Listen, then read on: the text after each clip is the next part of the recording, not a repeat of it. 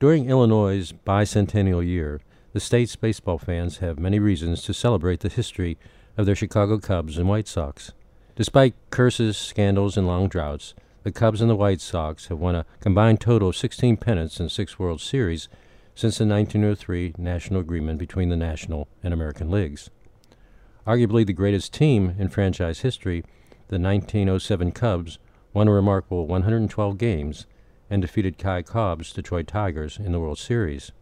10 years later, the 1917 White Sox dominated the American League, won 100 games, and went on to a World Series victory over John McGraw's New York Giants.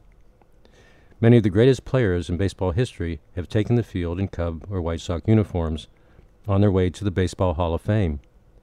The 1907 Cubs have 4 players, including pitcher Three Finger Brown, enshrined at Cooperstown. Come gather in the dugout, leave the bats and balls behind. In life and baseball, a hero's hard to find. And that's why we still remember all across this town and tell the story of Three Finger Brown.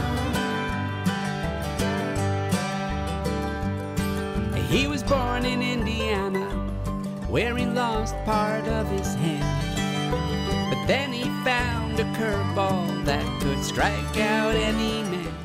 The 1917 White Sox have 3 players in the Hall of Fame and would have 4 had Shoeless Joe Jackson not been banned from baseball after the 1919 Black Sox scandal, as depicted in the movie 8 Men Out. Regardless of the verdict of juries, no player who throws a ball game, no player who undertakes or promises to throw a game, no player who sits in conference with a bunch of crooked players and gamblers where the ways and means of throwing a ball game are discussed and does not promptly tell his club about it will ever play professional baseball again.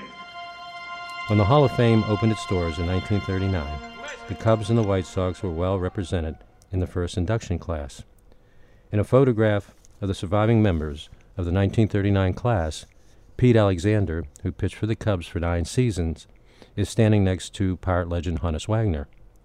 Seated beside Babe Ruth is Eddie Collins, who played second base for the pennant-winning 1917 and 1919 White Sox, and was one of the few players not tainted by the Black Sox scandal. Also in that 1939 induction class was Charlie Comiskey, one of the founders of the American League and owner of the Chicago White Sox for 31 years. A Chicago native, Comiskey's White Sox won the first of their 4 American League pennants in 1901. After winning their second pennant in 1906, the White Sox, dubbed the Hitless Wonders, went on to defeat a powerful Cubs team in the World Series. In 1910, the White Sox began play in the newly constructed Comiskey Park. The White Sox won their second World Series in 1917 and their 4th American League pennant in 1919.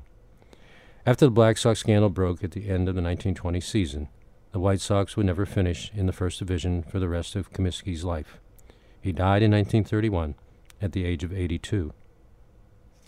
Absent from the 1939 Hall of Fame class was William Hulbert, who grew up in Chicago and became owner of the White Stocking franchise that became the Cubs. On February 2nd, 1876, Hulbert, in one of the most important moments in baseball history, called a meeting of several owners of professional baseball clubs because he believed that baseball had fallen victim to contract jumping, gambling, drinking, and rowdy play. Hulbert became the founding father of the National League when he convinced the owners to form a new organization to bring order and integrity to the game. As National League president, he ended beer sales at ballparks, eliminated Sunday baseball, and threatened players with suspensions if they jumped contracts and banishment if they consorted with gamblers. True to his word, in 1877, he banned 4 members of the Louisville Grays for life after gamblers paid them to fix games. 1939 Hall of Fame inductee Albert Spalding, who played for and managed Hulbert's White Stockings and wrote one of the first histories of baseball, claimed that Hulbert was the man who saved the game. Unlike Comiskey and Spalding, Hulbert was passed over by the Hall of Fame in 1939 and drifted into baseball obscurity despite his role as the founding father of the National League. It wasn't until 1995 that the Veterans Committee corrected the oversight and elected Hulbert to the Hall of Fame. Today, a plaque honoring Hulbert hangs in the Hall of Fame gallery with those of popular Cub greats, such as Ernie Banks, Billy Williams, and Ron Santo. This is Pete Peterson for Reading Baseball.